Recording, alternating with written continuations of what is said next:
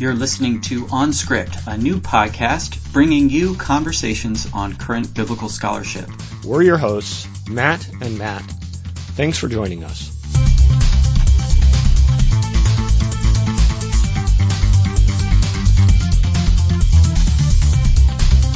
Greetings. This is On Script, a new podcast featuring conversations about recent biblical scholarship.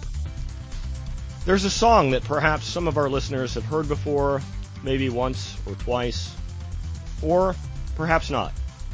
I'm not sure. It's a bit obscure, but just in case a few listeners may have heard it, I'll mention it. It's called Amazing Grace. If I were to sing a couple lines of the song, a few of you perhaps just might recognize it, but I'll refrain. Trust me when I tell you that you do not want to hear me sing. I'm your host today. This is Matt Bates, and I'd like to welcome our special guest, Professor John M.G. Barclay of Durham University. John, I'm very excited about our conversation. Thank you very much, Matt. I'm looking forward to it. We'll be talking to John today about his book, Paul and the Gift, a new release with Eerdmans.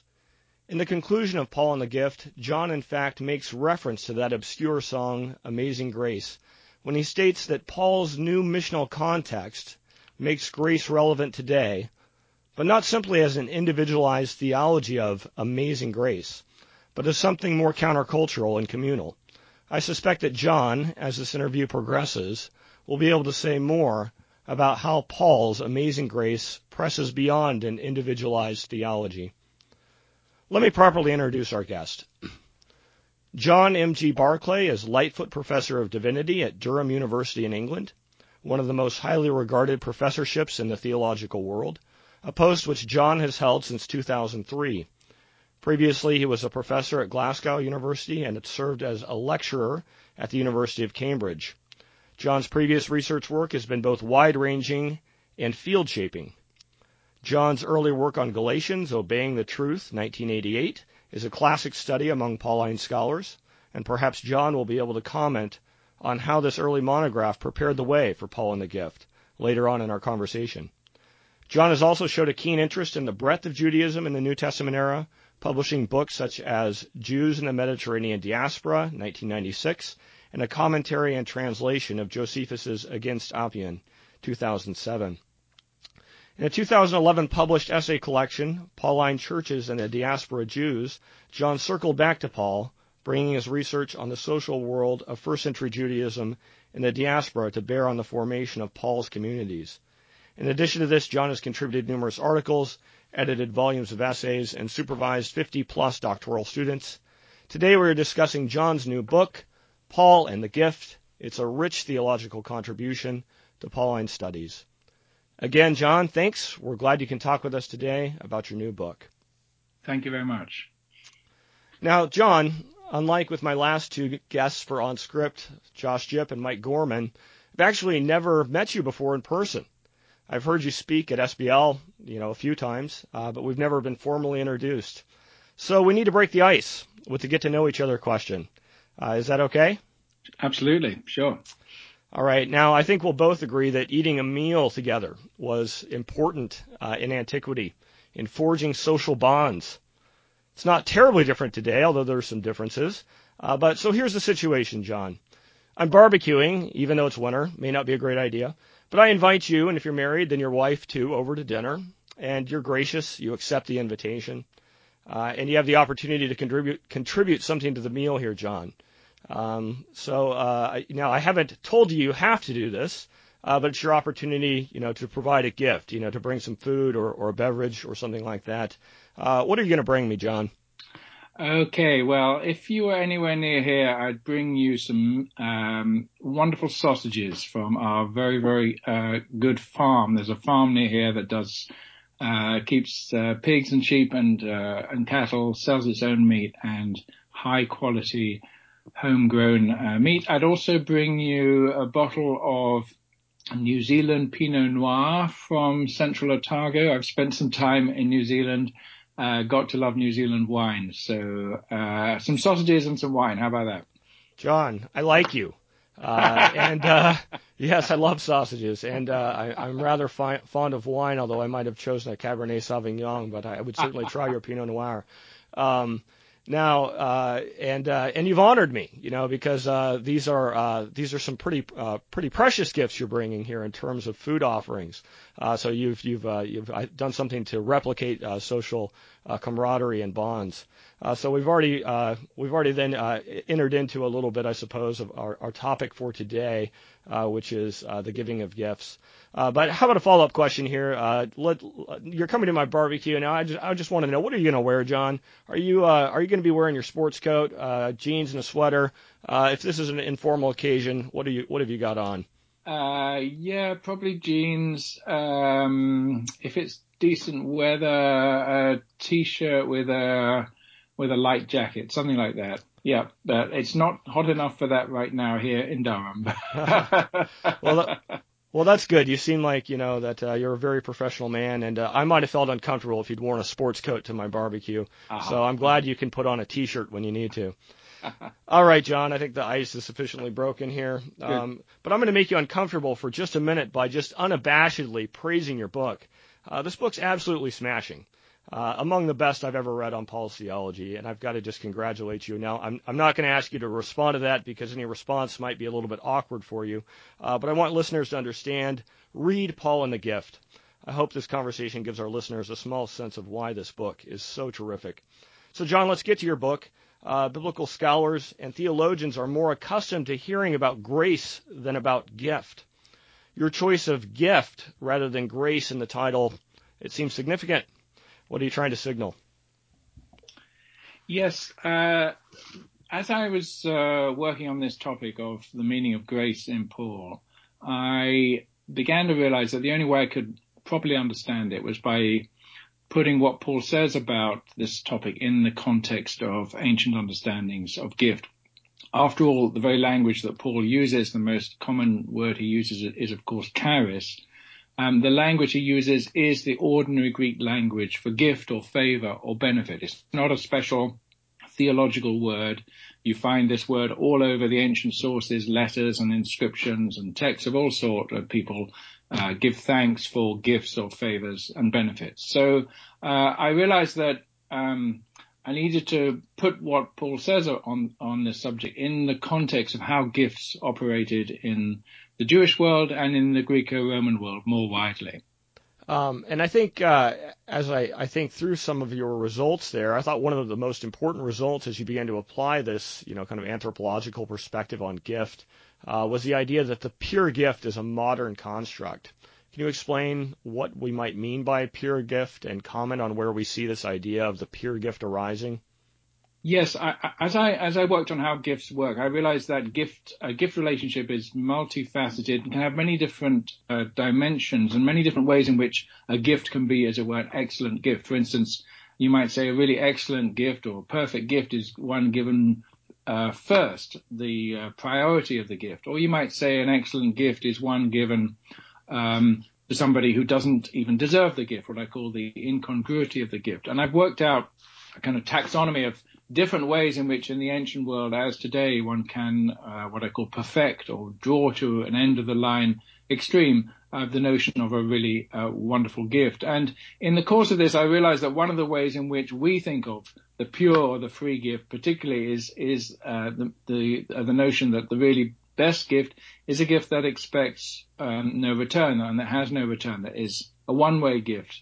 And certainly whenever I ask people my friends nowadays, I often ask people, what do you think makes a gift a gift? And they say, a gift is a gift if it has no strings attached, if it has no expectation of a return. And as I worked on this, and in the ancient sources, I realized that isn't the normal expectation of gifts in antiquity. The normal expectation is that gifts create relationship and create mutuality and do expect a return. It may be a return gift, or it may be the return of gratitude. Or of honor. So, and I began to realize also that Paul, when he talks about gifts, also has some expectation of a return. That's maybe a subject we come back to later. But then I thought, well, then where does this notion come from? This notion that the best gift is a gift, as we say, with no strings attached, with no expectation of return. And I began to realize that this is not a universal notion. It's not common in cultures other than Western cultures, and it's not an ancient version. It's really a modern product. So I've tried to trace in the book some of the social, economic, historical, philosophical reasons for our, I think, peculiarly modern notion that a pure gift is a gift with no return. Now, you've already touched on this a little bit, and your second chapter introduces these, 6 analytical tools for kind of probing the gift. And I think you sort of mentioned the idea of incongruity or the priority of the gift, and the notion of perfecting a gift, of perfecting a concept. Could you elaborate on what you mean by perfection, and then maybe we can work through some of these 6 different ways in which you talk about it being perfected? Sure. The notion of perfecting a concept is one that I got from a literary theorist called Kenneth Burke. The idea is that when we're talking about gifts, and particularly when we're talking about divine gifts, which is what this book is primarily about, we tend to draw the concept to an extreme, or draw the concept to its purest or most perfect point. We use the word perfect when we talk about, let's say, a perfect storm, which has everything that's stormy about a storm comes together in what we call a perfect storm. But even if we don't use the word perfect, we do tend to draw concepts, whether for the purpose of polemics or whether for the purpose of clarity or definition. We tend to draw concepts to, as it were, an end of the line extreme. The purest version of X is such and such. So I was interested in the fact that, and this was new to me, and as I worked on it, I was interested in the fact that actually there's more than one way of perfecting the notion of gift, of thinking about, as it were, the perfect gift. It's not just a question of whether it's given first. It's not just a question of whether it's given to someone who doesn't even deserve it. There are, at least I've counted, 6 different ways in which we've tended, in the way we speak about gift, we've tended to draw it to this end of the line extreme. And what I discovered is if you disaggregate these different perfections, you realize that grace itself is a kind of multifaceted word, and this helps to shed a lot of light on how different people have understood this concept and have disagreed with one another, even though they're all using, or both using, the same word, grace. Yeah, and so you identify these 6 perfections, and I have them in my notes in front of me, so I'm cheating here. But Yes. Superabundance, singularity, priority, incongruity, efficacy, and non-circularity. And maybe I'll just give an attempt to try to summarize those if I can, and you're going to have to help me out if I struggle, because I'm not using my notes for this. But when you talk about superabundance, then you're talking essentially about the size or the extent of the gift.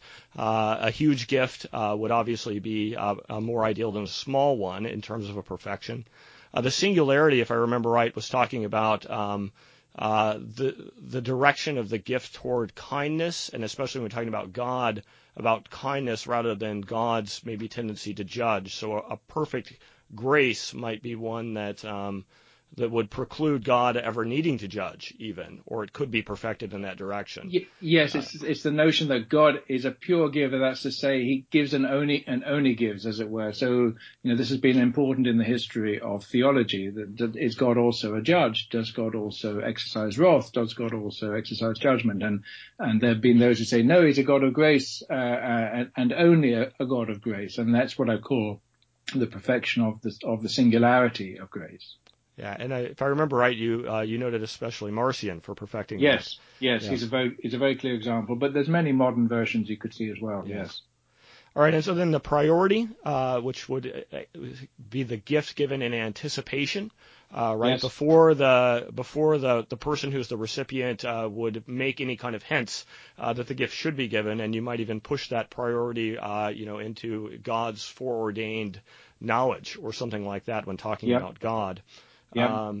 And then we have the incongruity, and that's a major category for you in this book, which has to do with somebody not deserving the gift at all. Efficacy would be the idea, right, of a good gift is one that achieves its purposes. Yep. So that, like if you give me a bicycle to to help me get to school. If I never learn to ride the bike and it doesn't work, then it hasn't been an effective gift. But if you're perfecting it, well, then the gift achieves its purpose, right? Yes, and so if I can give you with the bicycle lessons, as it were, or the ability to ride the bike, then I've made that gift a fully efficacious gift. Yeah. Yes. Good. All right, and then non-circularity, which is this idea that you already touched on with regard to the pure gift, one that would be given with no strings attached and no expectation of a return gift. Yes, so there's one that's outside any circle of reciprocity. Yeah. Well, that's proof, since I was able to do that without my notes, that I did actually learn something from your book, John. So you can see it's been helpful to me. Now, I love, John, your third chapter. It's a lengthy chapter, and by lengthy, it was over 100 pages. And this might have been my favorite chapter. I don't know, although the whole book was just brilliant. But you kind of trace through famous Paul, interpreters of Paul, and how they understood grace. And understood Paul on grace.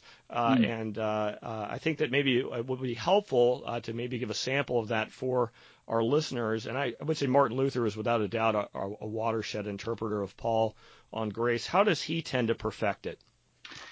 Yes, thank you. I'm glad you enjoyed that chapter. I certainly enjoyed working on it and learned an awful lot from doing it. I've tried to trace here how key figures like Marcion and Augustine, Luther, Calvin, and then coming to the 20th century Barth and Bultmann and so on, and more contemporary Pauline scholars, how they've understood this word grace and how they've interpreted Paul in this connection. And Luther, for me, is an extraordinary figure who rediscovers and re-emphasizes what I call the incongruity of grace. That's to say, for him, the essential thing about grace is not just that God gives it generously in the sense of superabundantly, but that he gives paradigmatically, God gives to those who don't deserve it, that as he put it, the love of God does not find, but create that which is pleasing to him. So this notion that God does not reward the righteous, but justifies the unrighteous, that God does not, as it were, help those who are well, but heals the sick, and so on. This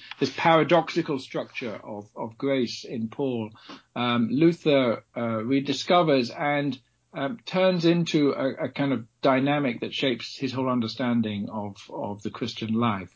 And what I've also felt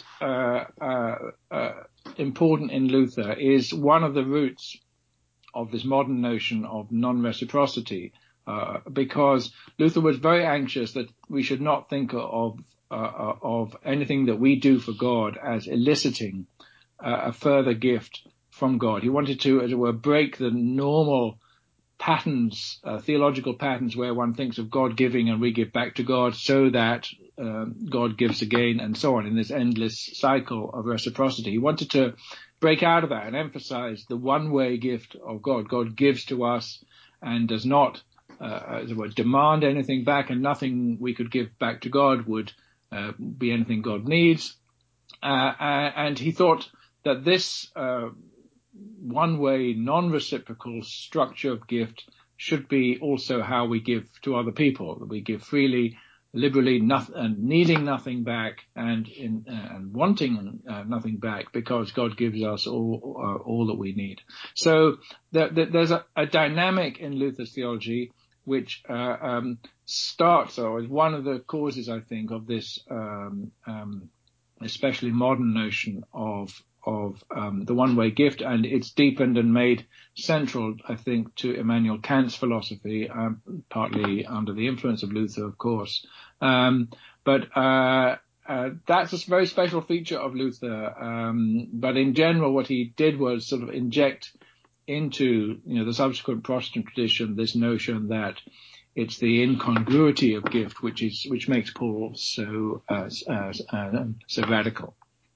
Yeah, one of the things that I guess as I think about kind of where your book ends up going is that you're going to ultimately suggest that there are some misalignments, right, between Luther and Paul.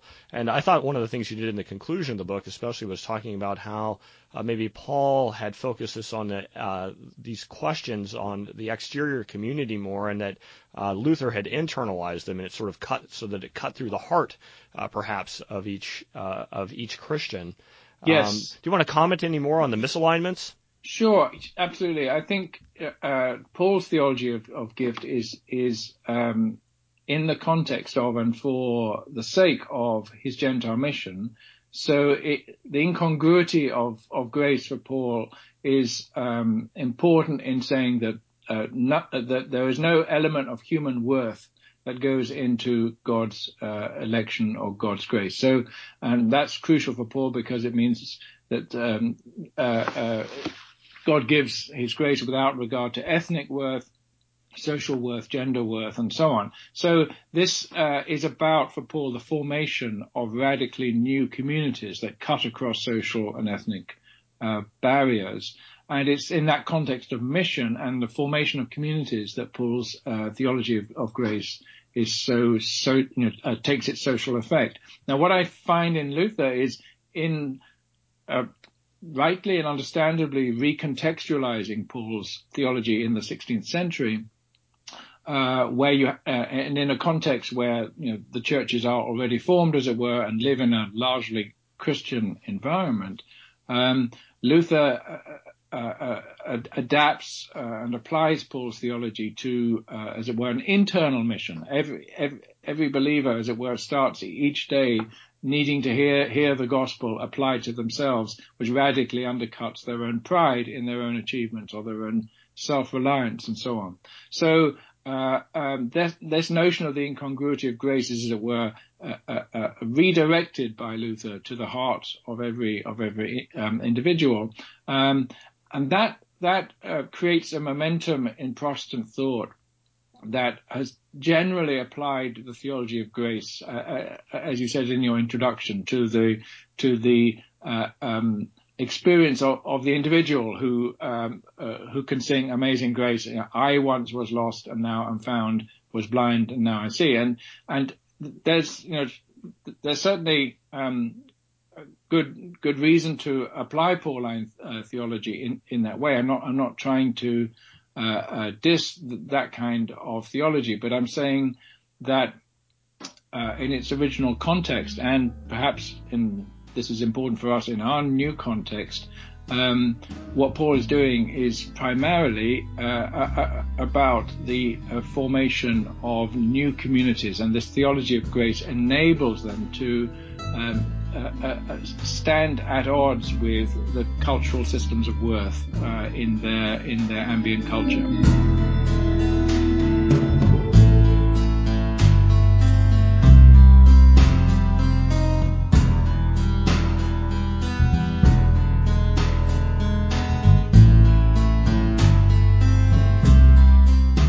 Now, you've already begun to probe into Paul a little bit, and that's terrific. I wanted to do more of that as we continue on in our interview, but I also wanted to step back and to probe into your own career a bit. And one of the things I'm curious about is what led you to this project. And we can go back as far as you want. If you want to tell me how you first got interested in a career as a biblical scholar, or about how some of your early work fed into this, however you want to handle that question. How did you get here? That's an interesting question. I started off as a student studying classics, but before I went to university, I had 6 months abroad in Pakistan. This is back in the 1970s, and that was my first exposure to the developing world. And it's really shaped me in lots of ways, in that issues of social justice, issues of development, issues of community, and the identity of Christianity in its social and economic context. Those have been questions that have been on my mind throughout my life since that point. I started off studying classics, then felt I couldn't quite see it what sort of grip it had on the contemporary world. So I switched to theology, and during the context of that, got interested in Paul. But I guess you might be able to see from that snippet of narrative that I was always interested in what respects Paul was a kind of socially creative and socially innovative person, and the dynamics of his churches in that connection.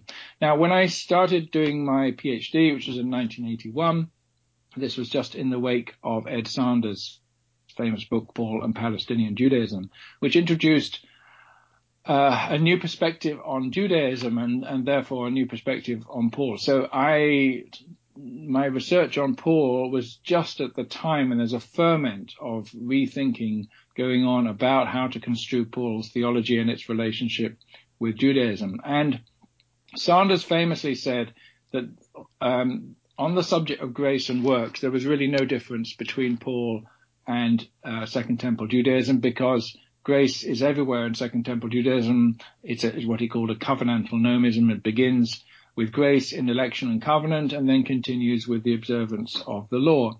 And I remember feeling, ever since I did my PhD, which, as you said at the beginning, became a book called Obeying the Truth, a study of Paul's ethics in Galatians. Ever since then, I felt there's something we haven't quite grasped here about Paul's theology of grace.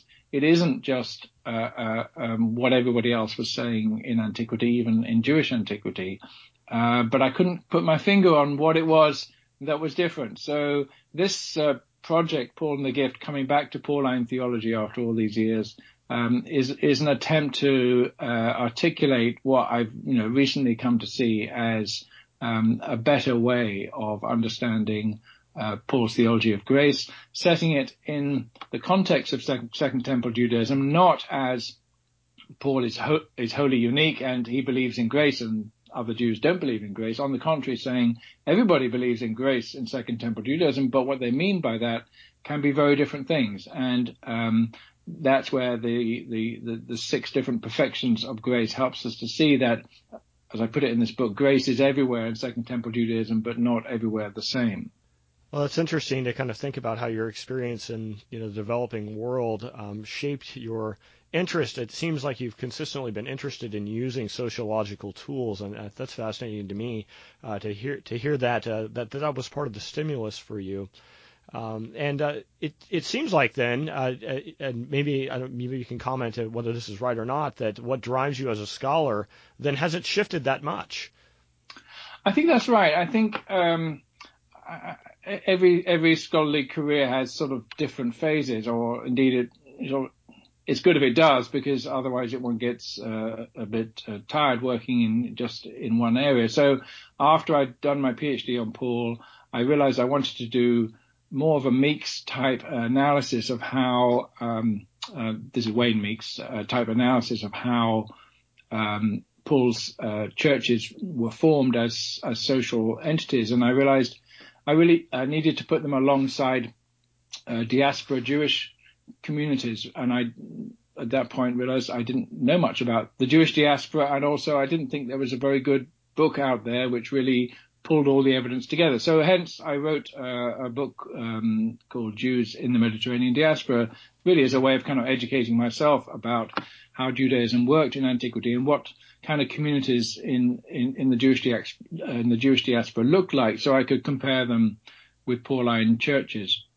From that, I got interested in one particular text that I worked on during that period of research, which is Josephus's apologetic work against Appian, and found myself enlisted in a larger Josephus project to write a commentary on that very interesting Jewish apologetic text, the best example of Jewish apologetics, and our best evidence for anti-Judaism in antiquity as well. So after I'd finished that project on Josephus, I felt like I don't really want to spend the rest of my life on Josephus, but I do want to go back to Paul. So that's why, after, if you like, wandering around the diaspora for a while, I've come back to Paul. Now, you started to talk about E.P. Sanders a little bit, and that's convenient, as that was a place where I wanted to go anyway in terms of my discussion with you. And kind of going back into Paul and maybe thinking about a more specific incident in one of Paul's letters, maybe you could map out how your reading differs from that of Sanders and some others. And let's just, to make this concrete, perhaps talking through that very famous incident of the confrontation between Peter and Paul in Galatians chapter 2 and over the issue of table fellowship. How is it that your reading on grace and the gift, how does that move us beyond the new perspective? I share quite a lot with the New Perspective in terms of wanting to get away from old caricatures of Judaism as a religion of works righteousness or legalism. And I share with the New Perspective an interest in how Paul's theology grew out of and contributed to his Gentile mission. So in terms of the significance of the dispute about food and so on, I also am interested in how Paul's theology impacts on the social formation of communities. What I think I've done in going beyond the New Perspective is to inquire deeper, I think, into the theological root of Paul's dispute with Peter there, the theological reasons why it's not good enough for Paul to expect Gentiles to take on Jewish practices like circumcision and Jewish food laws and so on. The New Perspective, which really has its roots in the 1960s and 1970s, was inclined to explain Paul's policy by use of social or political motifs like Paul's desire for equality, or what Stendhal called equal rights of Gentiles, or his desire for inclusion and universalism and so on. And I think one might be able to use that sort of language at the end of the process, but I wanted to ask, well, what theologically drives this? Now, obviously, Tom Wright, a preeminent member of the New Perspective, is also interested in the theology of Paul. But what I think I've tried to do is put back at the center and explore in a new way what is, I think, at the center of Paul's theology, which is his theology of grace. In other words, to put this in textual terms, the discussion that begins with the Antioch dispute in Galatians 2 ends with I do not reject the grace of God. It's all to do with Paul's understanding of the Christ event as God's ultimate and definitive gift. And what I argue is that it's because that gift is given without regard to worth, ethnic worth, or the worth defined by the Jewish Torah, that it releases the communities from having to sit within that particular cultural box, as it were, and any attempt to repackage the gospel within one ethnic or cultural frame is for Paul a denial of the gospel itself.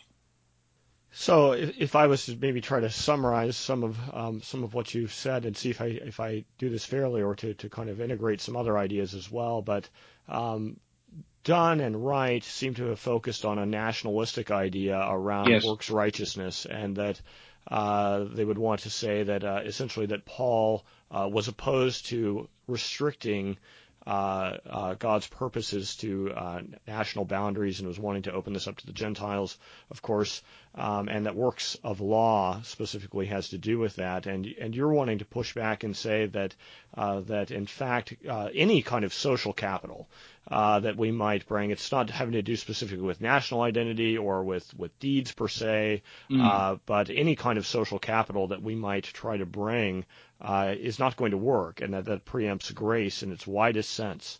Is that fair? Yeah, absolutely. Thank you. Yes, I think the emphasis I put on the incongruity of grace is exactly that whatever social cultural capital we have, which that's to say the ways in which we define our worth or our value, the ways in which we create hierarchies of value.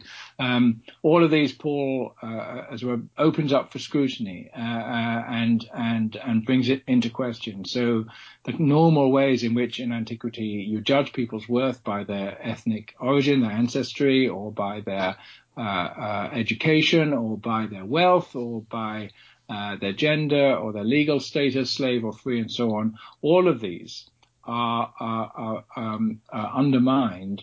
It may be to do with a moral achievement, but that is only as well one scale of value in antiquity. And what Paul is doing is not critiquing so much the ideology that one can earn one's way to salvation. He's critiquing the very notion that any definition of worth is what counts before God.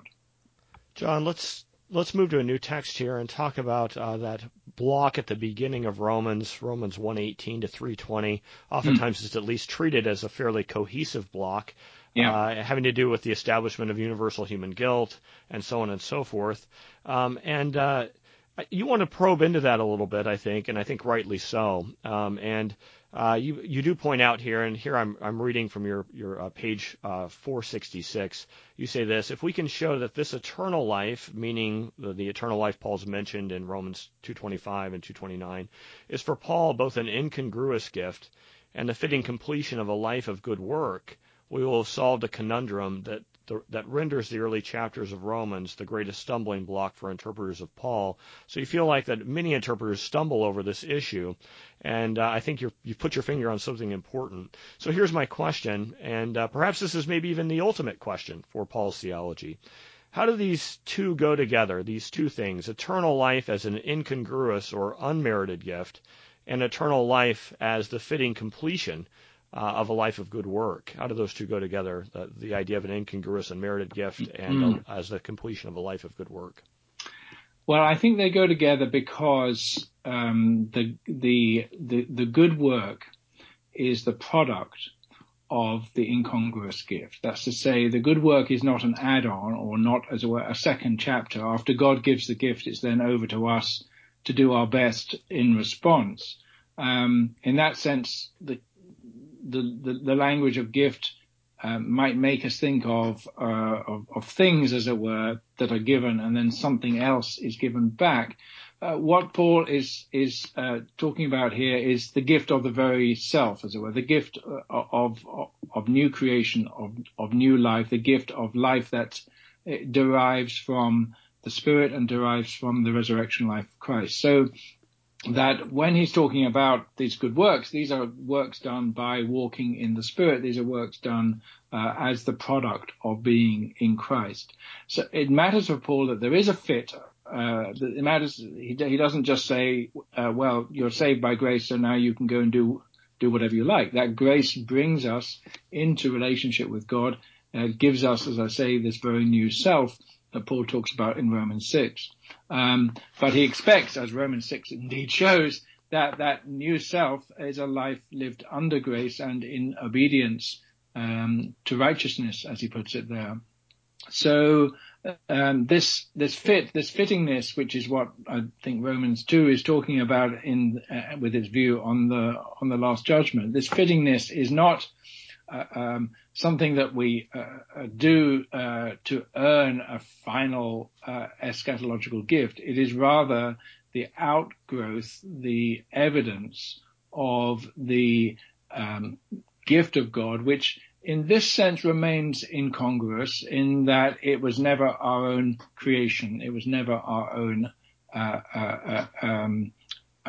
formation. It was God that in an undeserved way brought this about within us, and this new life which exists in the midst of our mortal existence is what, as it were, bubbles up continually within us and produces this good fruit that is approved at the last judgment. I think that's beautifully put, and I'm certainly not the person that would do this, but let's just say, you've just presented some of this material, and you have in the audience an irate Protestant, and this is a question and answer session, and they step up to the microphone during the Q&A after your presentation and say, with all due respect, Professor Barclay, you're espousing a Catholic position, that good works contribute to our justification, and you've frankly just significantly departed from the Reformation tradition here. How are you going to, assuage this situation and take care of our irate friend? Well, actually, I might take them back to Calvin because I think what I've said could have been pretty much said in exactly those terms by Calvin, who talked about the double grace, the grace of justification and the grace of sanctification. But I think the key thing here is that the good works we're talking about are not as it were, our own self-made achievements. They are not, in that sense, the product of our own moral virtue. They are the product and the effect of God's remaking of our own agency, the very self, as it were, that is active here. As Paul puts it, it's no longer I who live, but Christ who lives in me. So that it seems to me, we have to take very seriously the fact that Paul can address his converts and say, if you sow to the Spirit, you reap eternal life. If you sow to the flesh, you reap destruction. He even, to Christians, he can set before them possible alternative outcomes. But the sowing to the Spirit is, as it were, a continuation of and holding on to and being held by the grip of God's grace. It's not something that we, as it were, built on our own foundations. Now, I kind of want to move to a slightly different topic, which may have to do with where you're going in your future research, as you at least give some hints where you might be going in your future research. And this has to do with maybe the social implications of the gift for Paul in terms of how the Christian life must be organized. Now, are you doing an exploration of that in your current work? Would you put that a little bit differently than I've put it? What are you up to, and are you willing to give us any hints, I guess, as to where you think you're going to be going here? Sure. I think this first book has, opened up some questions about the identity of the church as a community and how it sits in its cultural and social environment. And I'm going to write a more accessible, shorter version of this book, which I hope draws out a bit more that kind of capacity of grace to reimagine and to frame and to reground the way that we create Christian communities. Beyond that, though, the next sort of phase of my work on gift is to look particularly at gift reciprocity at the human level. That's to say, to ask what's the implications of Paul's theology? How does he draw it out for how a community is created through reciprocity and through mutuality? I'm going to push back further against the modern notions of the one-way gift and the modern notions of altruism as well. And I'm going to argue that not only did Paul expect there to be a mutual contribution from different members of the body of Christ, but that this is a healthier and better way of thinking about gift giving. I'm interested, though, in what difference it makes to human reciprocity, the ways in which we do good to each other and support each other and give to each other, what difference it makes to put human relationships of gift within the wider context of God's gift to us. In other words, how is a relationship between me and you triangulated by the fact that we're both drawing on the gift of God and ultimately answerable to and accountable to God. So those are the kind of questions I'm exploring. I haven't got full answers to those yet, but that's the next phase of my project, really. Well, thanks, John. Paul and the Gift is obviously primarily a work of historical analysis, but with deep implications for the church, and it sounds like the subsequent project will be as well. And I'll be curious to see what you bring to light for us, undoubtedly. And so, we've, as we kind of wrap this up here, and I want to touch on maybe if you want to draw out a little more fully what you think this might mean for the church. Now, I don't know much about your precise relationship with the church. Now we've had our barbecue dinner together now, right? And I've eaten your sausage and drank your wine, but I still don't know you well enough to probe into your precise relationship to the church. But do you want to comment on how you hope this project, Paul and the Gift, your next project, how you hope they might make a contribution to church, to world? Do you have anything you'd like to say in that direction? Sure. So let me say a little bit more about myself here. I live in a little village, an old mining community outside the city of Durham. It's a village where most of the inhabitants were themselves coal miners or are descendants of such. So it's a village with a large range of social levels and educational backgrounds. So in the little Anglican church, which is the only church in the village, we have a rich mixture of people of different ages, different educational background, different social status. And we also have a home in the village for adults with severe learning difficulties, and two of the members of that community come along to our church. I'm telling you all that because for me, the richness of God's grace is bites home to me when in that community we together receive the Eucharist. I'm an Anglican. The Eucharist as the expression of God's unconditioned grace. So there we all are, kneeling together, absolutely, as it were, in the same place. In that context, it matters not one whit before God whether I'm a university professor. It matters not one whit where I am, as it were, on the social pecking order, because in terms of God's grace, we are all absolutely on a level. And I find that very liberating, and I find that a kind of, for me, a sort of, it stamps on my mind the image of a church that is, multicultural, multi-ethnic, multi-level, socially, where new types of community are created that don't follow the normal the normal patterns of social interaction and social exclusion. So that is one way I want to help the church think about its necessary sort of inner diversity, and how the working and living with Christians very different from oneself helps us to, as it were, dissolve the ways that we somewhat automatically assume that people like us are the best kind of people, or people like us are the best kind of Christians. The other thing that, I'll be a bit autobiographical here too. One of the things that interests me in this little village I work in is how the church can be a member of a wider community, whereby we're not just patronizingly, as it were, one way doing good for the community, but are also benefiting from mutual relationships of gift within the community. So this brings in questions of how the church in the UK, for instance, responds to the ever-increasing gaps in social welfare, how the church in the UK deals with immigration, and so on. A lot of sort of wider social and political questions that relate to this question of, well, how do gifts work, and how do they work best, and how do they work in a way that enables everybody to be a giver and not just a recipient of the gift. So those kind of questions, which, as I say, have quite wide social and political implications, are going to be reverberating in my head as I do the next stage of this project.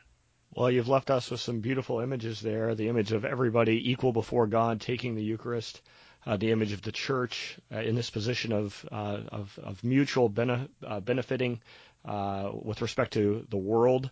Some marvelous images. Many thanks, John, for the conversation today. It's been splendid for me, and I feel confident that our listeners have undoubtedly equally enjoyed themselves. Thanks very much indeed for this conversation, which I've enjoyed very much. You're welcome. Paul and the Gift's a tremendous achievement, and I'd like to exhort any listener who hasn't read it to hasten, read it at once. This is Matthew Bates for On Script. Today we've been talking with Professor John M.G. Barclay about his new book, Paul and the Gift with Erdman's. There's a link to Paul and the Gift on our website, onscript.study. Thanks everyone for listening today.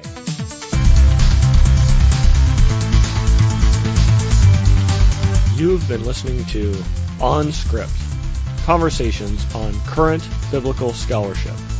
Until next time, visit us at our website, onscript.study.